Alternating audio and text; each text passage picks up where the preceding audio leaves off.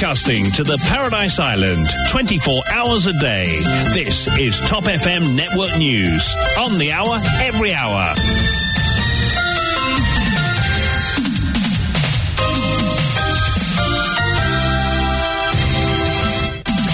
Et c'est parti pour votre journal complet de l'après-midi présenté par Marc Pierre. Bon après-midi à vous, Marc. Bon après-midi, Yann, et bon après-midi à tous. Voyons ensemble le sommaire. Cela s'est passé le 14 février dernier. Vishal Shipchun et son fils ont retrouvé la liberté conditionnelle après avoir fourni une caution de 300 000 roupies chacun. Et comme dans le cas de Bruno Lorette, le bureau du DPP avait dans un premier temps signifié son intention de faire appel. Toutefois, une semaine après, le directeur des poursuites publiques n'est pas allé de l'avant avec l'appel permettant ainsi la libération de Vishal Shipchun et son fils. Afrique en flaque, une employée de Telle dénommée Nancy Pierre arrêtée avec plus de 14 millions de roupies d'héroïne. Constat accablant du cardinal Maurice Piat sur le trafic de drogue. La drogue qui circule facilement dans le pays affaiblit la jeunesse, détruit les familles et pire encore corrompt nos institutions et les affaiblissent, regrette-t-il dans la lettre pastorale en ce début de carême. Suite aux averses dues au cyclone Freddy, 5 des 7 réservoirs du pays remplis à plus de 70%, mais Mar Ovaqua affiche pour le moment qu'un taux de remplissage de 65,5%.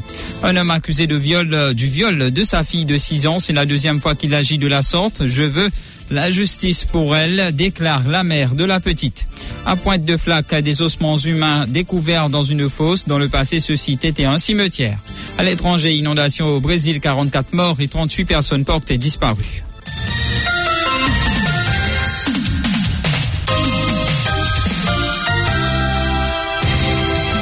Vishal Shipchun et son fils Mayur ont été libérés sous caution le mardi 14 février dernier. Ils ont dû fournir une caution de 300 000 roupies chacun. Rappelons que le magistrat du tribunal de Maïbourg avait accordé la liberté conditionnelle à Vishal et Mayur Shipchun le lundi 6 février dernier. Toutefois, selon l'homme de loi du principal concerné, Narwin Ramdas, la représentante du bureau du directeur des poursuites publiques, Marie Dona Chung Kao Chong, avait signifié son intention de contester cette décision. Mais une semaine plus tard, soit le lundi 13 février, l'avocate du bureau du directeur des poursuites publiques a expliqué en cours qu'elle ne comptait pas aller de l'avant avec l'appel. De ce fait, Vishal Shipchun et son fils ont été libérés sous caution le lendemain. Pour rappel, les deux avaient été arrêtés sur l'aire de stationnement d'un supermarché en Nouvelle-France le 6 novembre dernier par les éléments de la brigade antidrogue de Rosebel. Ils avaient en leur possession 170 grammes de hashish. Un troisième individu qui était en leur compagnie avait aussi été arrêté. Afrique en flaque, une employée de Telle arrêtée avec plus de 14 millions de roupies d'héroïne. Nancy Amanda Pierre, âgée de 26 ans, a été arrêtée hier. 953 grammes d'héroïne estimés à 14,2 millions de roupies ont été découvertes dans sa maison. Placée en détention hier, elle a comparu plutôt devant le tribunal de Bambou ce mercredi. Elle fait face à une accusation provisoire de trafic de stupéfiants. Selon la brigade antidrogue, cette habitante de Morcellement de Chazal, flic en flaque, vivait seule. Elle habite cette localité depuis quelques mois seulement. Une somme de 25 800 roupies a aussi été saisie par la police. Cette perquisition a été dirigée par le DI Fardar. La traditionnelle lettre pastorale de carême lancée en ce mercredi des cendres, le cardinal Maurice Piat est ainsi revenu sur la hausse du coût de la vie qui, dit-il, pèse lourd sur une grosse partie de la population. En outre, il y a une autre sérieuse préoccupation dans le pays, c'est la prolifération de la drogue, s'inquiète le prélat. Cette drogue qui circule facilement dans le pays affaiblit la jeunesse et détruit les familles. Pire encore, elle corrompt nos institutions et les affaiblissent. L'attrait de l'argent facile fait un mal immense à notre pays, fait ressortir le cardinal Piat. Le compte rendu, c'est avec Dorothy Bonnefemme. Le thème de la lettre pastorale cette année est marcher ensemble, c'est ouvrir un chemin d'espérance. Le cardinal Piat a d'emblée parlé de la drogue qui détruit les jeunes, les familles et les institutions. Cette hausse du coût de la vie pèse très très lourd sur une grosse frange de la population. Et en plus de tout ça, il y a une autre grosse préoccupation du pays, pas seulement de la mienne, c'est la drogue. Cette drogue qui circule facilement dans le pays, qui affaiblit la jeunesse, détruit la jeunesse, détruit des familles, et pire encore, corrompt nos institutions, les affaiblissent. L'attrait de l'argent facile fait un mal immense. Et on ne peut pas, c'est un problème national, ça. Il faut trouver quelque chose, une attitude, un chemin pour combattre ça. Le prélat est aussi revenu sur l'Église qui, dit-il, est secouée par les crises d'abus sexuels et le manque de prêtres. En fait, dans l'Église elle-même, il y a la crise des abus sexuels, comme vous savez, qui a affecté beaucoup la crédibilité de l'Église dans le monde. Et puis aussi, comme vous savez peut-être, on a de moins en moins de prêtres. De plus, il a évoqué le dysfonctionnement des institutions. Il y a une certaine paralysie selon le cardinal Piat. Mais en tant que chrétien, il faut prendre conscience qu'un temps de crise est un moment favorable où le Seigneur nous montre qu'il y a d'autres opportunités. Au milieu de tout cela, nous avons besoin d'espérance. Comment trouver l'espérance? Où trouver l'espérance?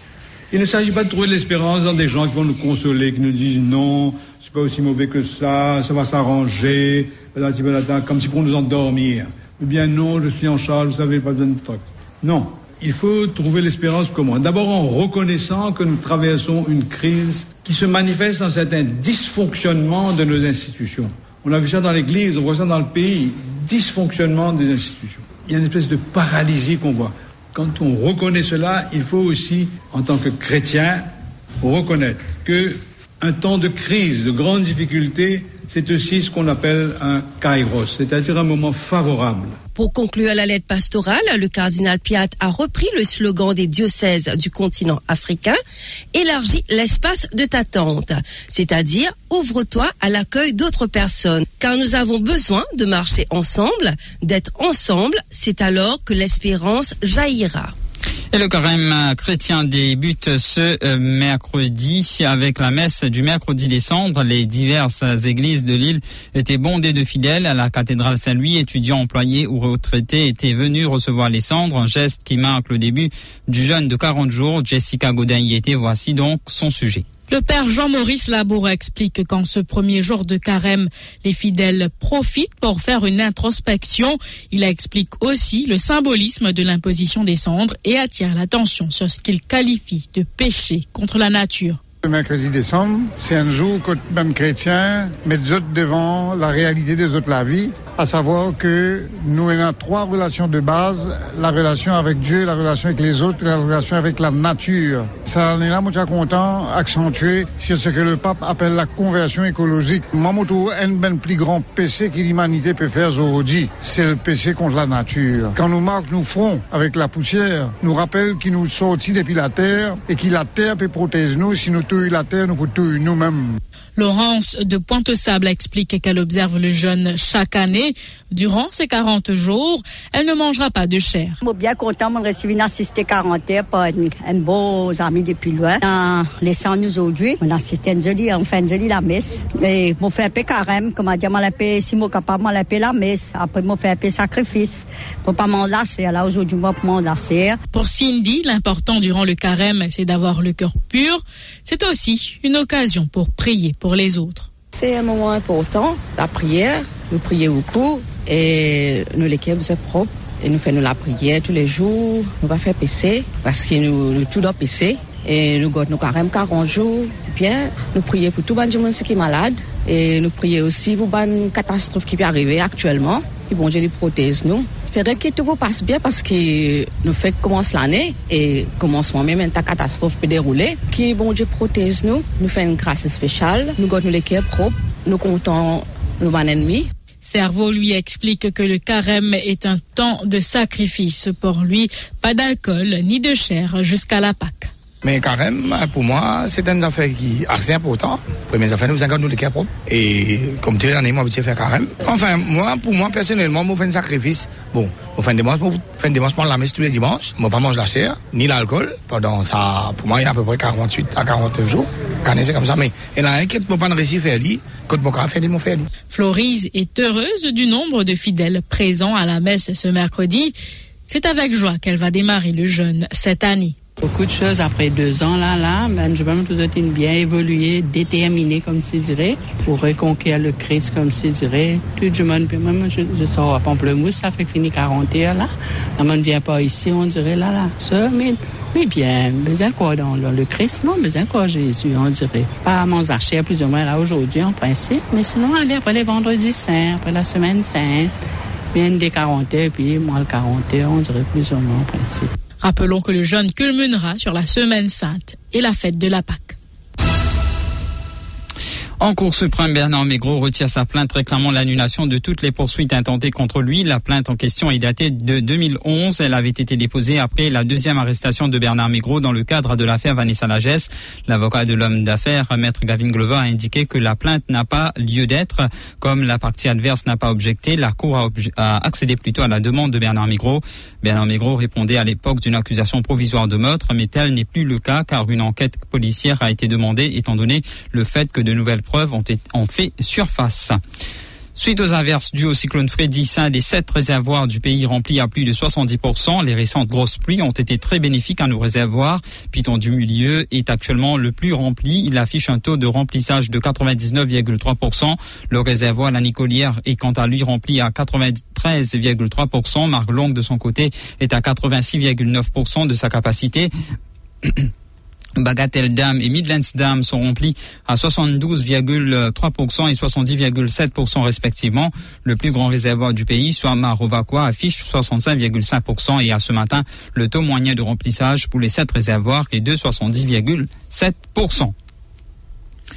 Lundi, en pleine alerte cyclonique, Freddy déracine un arbre qui endommage une maison à Sainte-Croix. Plus de peur que de mal pour cette famille. Dans l'après-midi de lundi, un arbre est tombé et a atterri dans sa cour, endommageant le mur de sa maison. Les officiers de la Special Mobile Force sont à pied d'œuvre pour enlever l'arbre en question. Cependant, lors de l'opération, l'une des chambres a subi d'autres dommages. Malgré cela, Nina Ramgoulam se réjouit plutôt que l'incident n'a fait aucun blessé. Elle explique que son frère dormait dans la chambre à ce moment-là. Toutefois, il s'est réveillé à temps et a pu quitter la chambre. On l'écoute. Il est arrivé lundi dans le parage de 3h30. Puis là, c'est-à-dire que je fais déjà que bouger le matin. Moi, ce qui est une seconde, puis on est qu'on a levé. Il a sorti le rappel sur la frontière, et franchement, ma sonnerie. Oui, elle ensemble avec ce panneau vide, avec son petit vol. Et quand je disais qu'on fait, ils ont deux mirailles. La racine là, c'est-à-dire, ils ont deux mirailles là. Là, il faut plus de manger parce que dans la coupée là, non. Parce que nous, quand je peux couper, ça quand rapide tomber, ça, moi, déjà, parce que ça peut racine là, il faut grainer un panneau là, c'est-à-dire, un panneau là, ça va mettre grainer là. Dans le moment où ça arrive, c'est une traite de l'eau. Quand il est capable, il faut tout de suite, c'est, m'a dit, un signe de Dieu. Elle me fait que moi, il levé le la éclate en place. Un homme accusé du viol de sa fille de 6 ans, c'est la deuxième fois qu'il agit de la sorte. Je veux la justice pour ma fille, déclare la mère de la petite. La plainte a été consignée jeudi en présence d'une représentante de la Child Development Unit. La fillette n'a pas donné la date exacte de l'agression. Elle est admise à l'hôpital afin de subir des examens médicaux où nous avons rencontré sa mère, Asiana. Selon cette dernière, le père aurait des tendances de pédophile car ce n'est pas la première fois qu'il agit de la sorte. Le suspect aurait dans le passé agressé sexuellement sa fille aînée. L'histoire se répète aujourd'hui avec sa fille de 6 ans. Cette mère alarmée nous raconte que l'homme n'éprouvait aucun gêne quant à ses actions. Elle était au micro de Fabrina Luison. Les commentaires sont signés Kamalei Periana. Asiana est séparée du suspect depuis 4 ans. En raison de certaines contraintes, la fillette de 6 ans vivait avec le père durant une année durant laquelle la petite aurait été abusée. Non, il est full, mais évidemment, après, il y a le soir passé. Quand il y a mon anniversaire, mon événement, tout ça là. Mais après, comme on apprend, j'ai dit, il y a déjà de l'école qui est brûlé, il n'est pas capable à la toilette. Il n'est pas capable, il dit, maman belle-mère, il prend ses intérêts, il dit, il n'est pas fait ça. Ce ne serait pas la première fois que son ex-compagnon aurait ces agissements. Selon Asiana, il aurait abusé de sa fille aînée il y a quelques années. Première fois, et ce suffit même. Et que moi, tu fais pas le faire tout ça là, il fait haoli. De temps en temps, il dit, il a droit à faire ça, ce enfant, hein. Elle confie que sa fille de 6 ans est traumatisée par les événements. Mais de temps en temps, il peut pas l'enfant, il peut gagner des pères, il dit, moi, pas pour venir là, il pour battre moi dans les communes. Mais il pas dire ça que moi tu sais, il dit plusieurs du monde, tout le monde il peut dire comme ça, il peut rester parti sur la tête. Asiana explique que tant que justice ne sera pas faite, elle ne connaîtra pas le repos. Docteur, examen tu fais mais pas qu'on trouve non, pas qu'on dit non rien là, mais je peux prendre un compte action, je peux le faire sans lier là-bas, comment il fait ça, donc il a mais qu'est-ce deuxième caisse, c'est moi pour parler à Bougla gain cochon, pour parler de la justice. Nous avons contacté la Child Development Unit de Port-Louis pour plus de précisions sur ce cas, mais une préposée nous a affirmé que les informations sont confidentielles. Elle ajoute que nous devrions envoyer une lettre au secrétaire permanent du ministère de la Femme et de la Protection de l'Enfant si nous voulons avoir ces renseignements. Tentative de suicide à Saint-André. Un homme de 72 ans rend l'âme après 7 jours en soins intensifs. Les faits se seraient produits le 13 février dernier. Le septuagénaire a avalé en demi-litre d'une substance nocive, généralement utilisée par les planteurs. Il a été transporté d'urgence à l'hôpital SSR et admis en soins intensifs. Lundi soir, il a rendu l'âme à l'hôpital. L'autopsie pratiquée hier matin par le docteur Prem Chaman a attribué son décès à un œdème pulmonaire aigu. Des ossements humains découverts dans une fosse à Pointe-de-Flac. C'était lors des travaux d'excavation hier matin à l'hôtel de Saint-Gérand à 5 pieds en profondeur. Ces ossements ont été sécurisés sous les instructions du docteur Sudesh Kumar Gangadin, chef du département médico-légal de la police. Dans le passé, ce site était un cimetière, indique le rapport de la police, mais une analyse des ossements sera quand même effectuée. Et puis, à partir de ce mercredi, dans l'émission Hard Talk, Top FM lance une série d'émissions en marge des 55 ans de l'indépendance de Maurice. Qu'est-ce qui n'a pas marché jusqu'ici et qu'est-ce qu'il nous faut pour avoir un meilleur avenir pour notre pays? Nos invités remettront en question les manquements et erreurs du système qu'il faut éviter pour une meilleure l'île Maurice dans le futur. Dans le Hard Talk cet après-midi, Habib Mosaeb recevra Bal Krishna Konai, qui est le CEO de Top FM, et Subhash Kobin, éditorialiste et qui a été conseiller au bureau du Premier ministre sous Sohani Rojaknot et plus tard sous Navin Ramgoolam. Rendez-vous à partir de 17h30. Et puis, un mot sur la diplomatie. Le nouvel ambassadeur américain Henry Jardine a remis ses lettres de créance au président de la République ce mercredi. Cela s'est passé à la State House réduit ce matin. C'est un grand honneur de représenter les États-Unis auprès de la République de Maurice et je dois remercier le président pour son accueil chaleureux si peu de temps après mon arrivée, a déclaré l'ambassadeur Henry Jardine après avoir présenté ses lettres de créance à Pradeep Rupan. La suite de ce journal après ceci. L'info sur Top FM, c'est complet, factuel et crédible. Top FM, écoutez la différence. Top FM, Mauritius. Give us 3 minutes and we'll give you the world. Les recherches se poursuivaient mardi dans le sud-est du Brésil pour tenter de retrouver les 38 personnes portées disparues par des glissements de terrain qui ont emporté de nombreuses maisons et pourraient faire encore augmenter le bilan humain de 44 morts. Plus de 680 mm de pluie sont tombés en 24 heures à São Sebastião, station balnéaire à environ 200 km de Sao Paulo, soit plus du double que les précipitations mensuelles. Un record national selon le gouvernement de l'État de Sao Paulo. C'est là que 43 décès ont pour l'instant été recensés, en plus de celui d'une petite fille plus au nord dans une ville côtière. 38 personnes sont toujours portées disparues, un chiffre qui, selon lui, pourrait faire grimper à plus de 70 le nombre de personnes décédées dans les coulées de boue meurtrières de dimanche. Plusieurs explosions ont retenti à Kharkiv dans l'est de l'Ukraine mercredi 22 février. Selon des témoins présents sur place, un responsable militaire local évoque des missiles et met en garde contre de nouveaux tirs. Le gouverneur militaire régional écrit que les forces russes ont encore frappé et ciblé des infrastructures. Il appelle les habitants à gagner les abris. Un premier bilan officiel fait état de 2 blessés légers. Par ailleurs, Vladimir Poutine va rencontrer aujourd'hui Wang Yi, le chef de la diplomatie chinoise, annonce Dmitry Peskov, porte-parole du Kremlin. Le représentant de Pékin a entamé hier une visite en Russie après une tournée en Europe. Il a été reçu ce matin par le ministre des Affaires étrangères russe, Sergei Lavrov. Une victoire construite sur des ruines ne sera jamais une vraie victoire. Le pape François a lancé mercredi 22 février un nouvel appel à la paix en Ukraine, condamnant une guerre absurde et cruelle 2 jours avant le premier anniversaire de l'invasion du pays. Le 24 février marquera le premier anniversaire de l'invasion de l'Ukraine. 1 an de guerre absurde et cruelle, un triste anniversaire, a déclaré le pape argentin à l'issue de son audience générale hebdomadaire au Vatican. Malgré des propositions de médiation, la diplomatie de Saint-Siège n'est pas parvenue à s'imposer sur le conflit en Ukraine. Le pape avait lui-même envisagé de se rendre à Kiev et Moscou, un projet qui n'a jusqu'ici pas vu le jour. La présidentielle américaine 2020, des accusations devraient être déposées aux États-Unis. Un grand jury enquêtant sur des interférences au camp de Donald Trump à l'élection présidentielle de 2020 dans l'État de Géorgie a recommandé des inculpations contre plusieurs personnes, a révélé à des médias américains mardi la jurée principale sans préciser si l'ancien président était concerné. Le grand jury s'est appliqué depuis 7 mois à examiner les accusations selon lesquelles Donald Trump et ses alliés ont tenté de changer les résultats de l'élection présidentielle en Géorgie, État du sud du pays qui a voté pour Joe Biden. Emily Kors n'a pas révélé si Donald Trump lui-même, qui a récemment annoncé sa candidature à la Maison-Blanche pour 2024, faisait partie de cette liste. Voilà, c'est ce qui met fin à cette page inter. On passe au rappel des titres.